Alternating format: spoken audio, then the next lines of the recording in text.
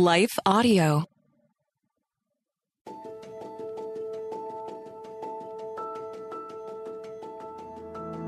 Welcome to the Untangling Life podcast with Rachel Wojo. I'm Rachel, and this podcast is where you'll find the space to clear your head and calm your heart.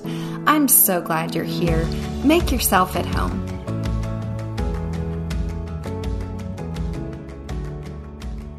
When it feels like God is not near or that He's not listening, know that this is the human emotion of feeling a void. God is listening to your cry for help. His word promises He is listening. He hears you, and He has a plan that exceeds your expectations. Well, hey there, and welcome to episode 67 of the Untangling Life podcast. I'm Rachel, and I'm so glad you're listening in today. How many times do we forget to turn to the Lord in the midst of our struggles and pain, or we guilt ourselves because maybe the prayer conversations we offered to God before the pain were few, and so the pain is a reminder to turn to Him. This is a bit of a sidebar, but forgiveness is always available with the Lord. His grace is covering. Guilt and shame is from the enemy who wants to use it as a tool to prevent us from falling before the throne of heaven and repenting before the Lord. And now for today, I'm asking a deep question. It's a question every person on the planet's pondered at one time or another. Is God really listening? David is called a man after God's own heart in the Bible, and he left us a legacy of songs known as the Book of Psalms. Psalm 22 explains a time when David felt the anguish of feeling like God was not listening. He says, my God, why have you forsaken me? Why are you so far from saving me, so far from my cries of anguish? My God, I cry out by day, but you do not answer, by night, but I find no rest. Have you been there before?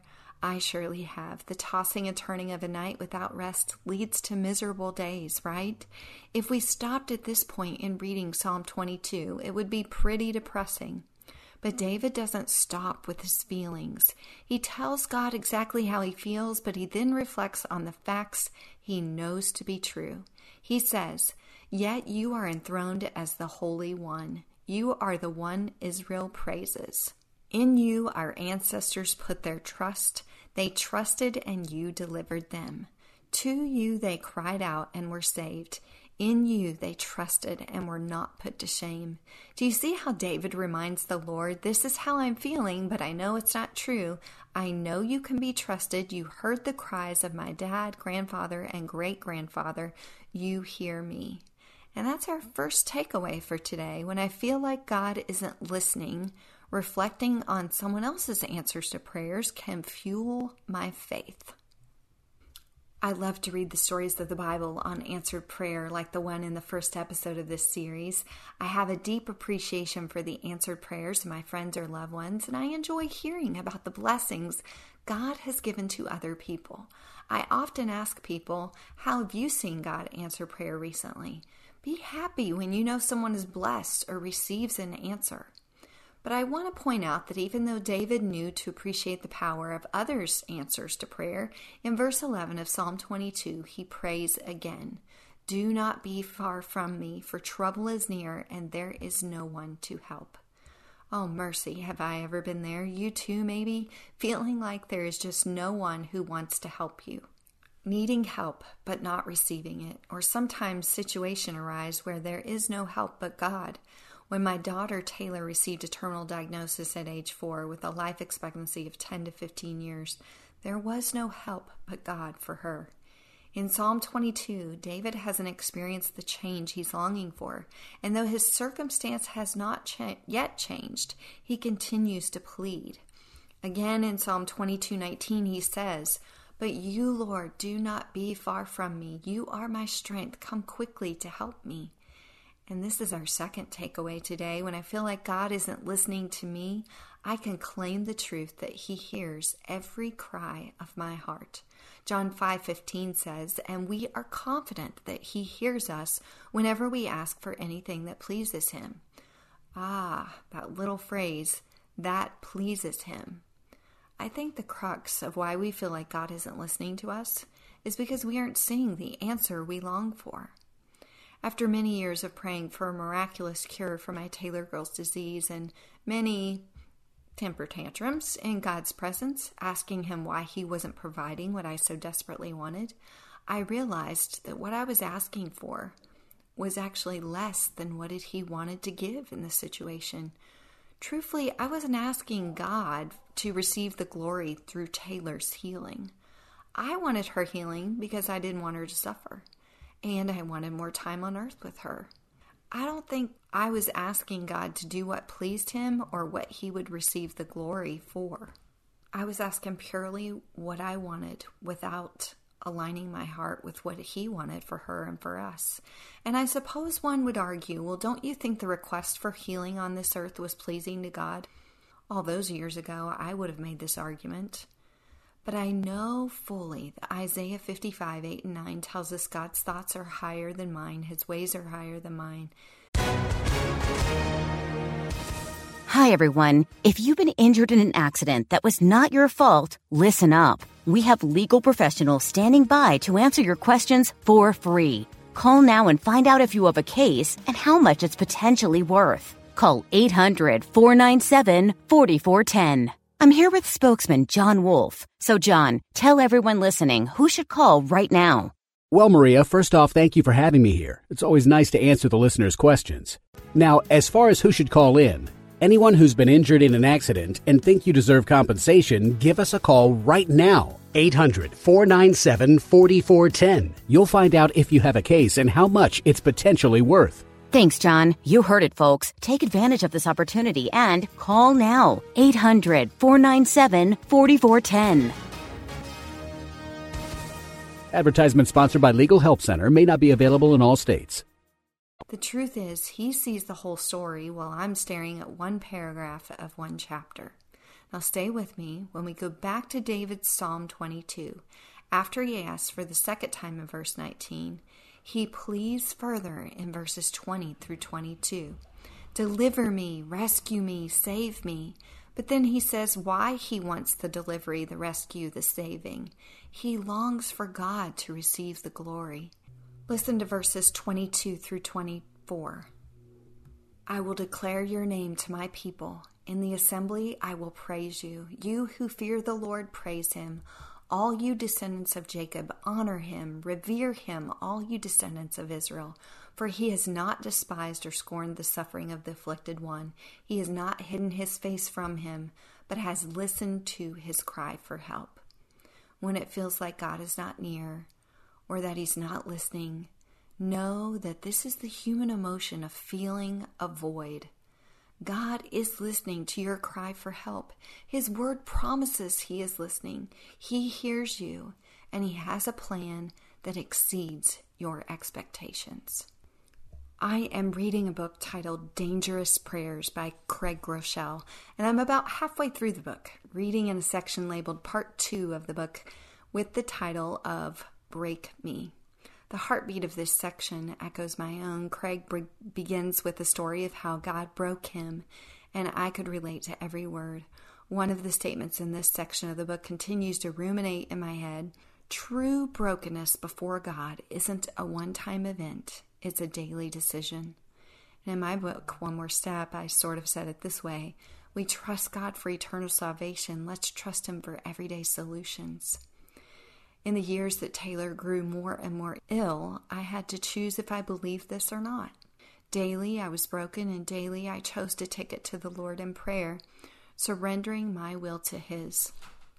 I stopped wondering if God was listening to me, and I started to ponder, what if he really does want to do more than I can ask or think in Taylor's life? Did I believe that he could do more with her story as a prayer answered my way, or as a plan worked in his will? So my test to see if God was listening began with giving myself wholly to him. I realized that the reason I thought God wasn't listening to me was because I felt that void. The void wasn't that God wasn't listening to me. It was that I didn't know how to communicate with him. I didn't know that it all starts with a humble heart, recognizing that God only ever wants the best plan for me. There's a story that I tell often when I'm sharing. I told it earlier this week at the Columbus Dream Center.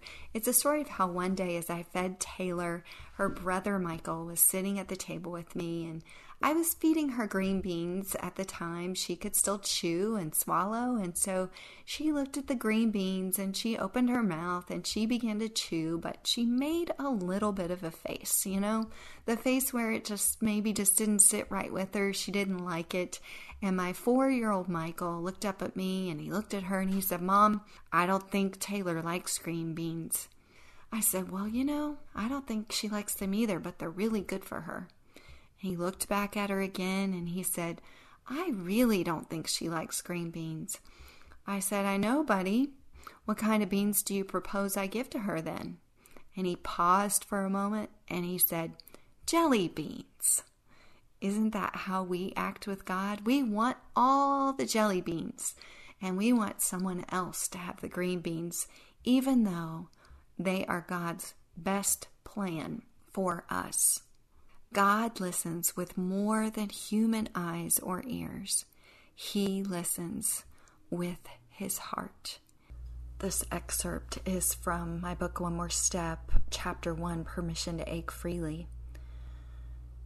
In spite of all the negative emotion the psalmist expressed in his melancholy song of honesty, his word choices reveal positive points as well. In verse 1, he addressed God as the God of my salvation. The psalmist knew God personally, but he was fighting a battle of will and emotion. I'm quite familiar with this battle, and I'm sure you are too. It's the fight of what we choose to do with our feelings. We can't always control how we feel about an issue, but we can choose how we respond to those feelings. We can choose to channel the feelings in the right direction. This was the psalmist's challenge. The psalmist also stated his cry was continuous, day and night. The writer was a prayer warrior who believed in the power of continual honest expression before a holy God. He acknowledged that prayer was his lifeline. What can we learn from his example?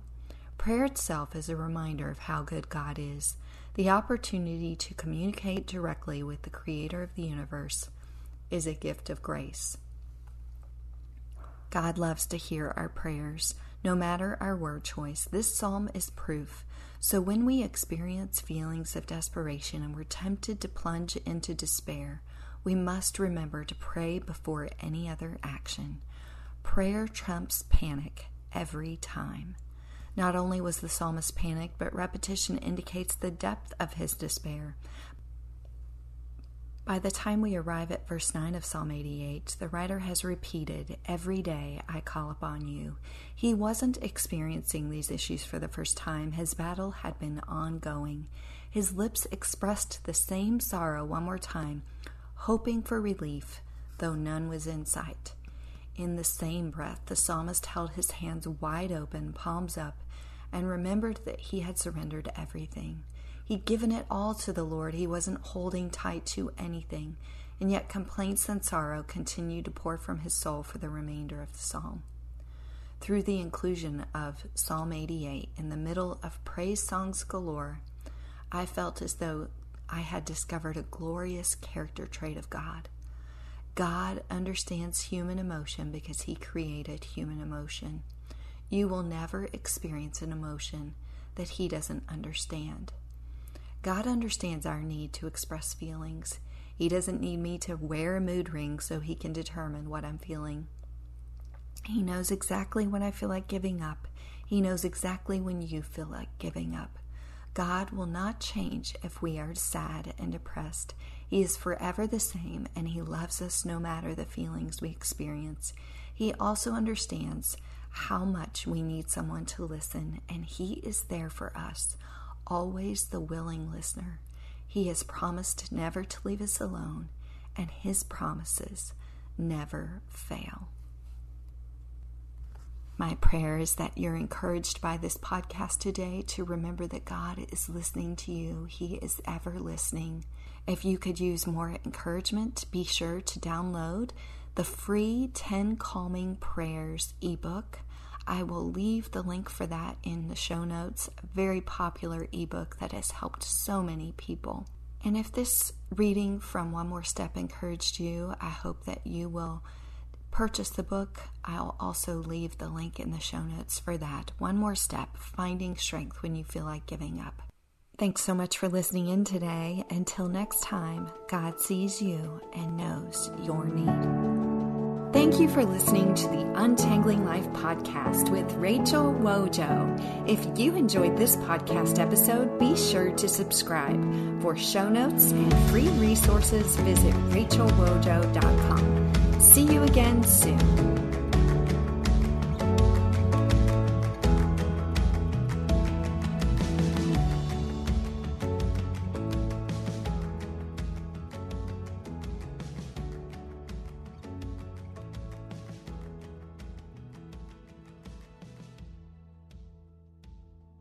I'm Don Hawkins, and I once heard Chick-fil-A founder Truett Cathy say, "You can tell if a person needs encouragement, check to see if they're breathing." I'd like to invite you to my weekly podcast, Encouragement for You, featuring encouraging guests like Dr. Greg and Aaron Smalley, Dan Cathy, the late Dr. Frank Menrith, Josh McDowell, and more. To subscribe to my weekly Encouragement for You podcast, go to lifeaudio.com. That's lifeaudio.com.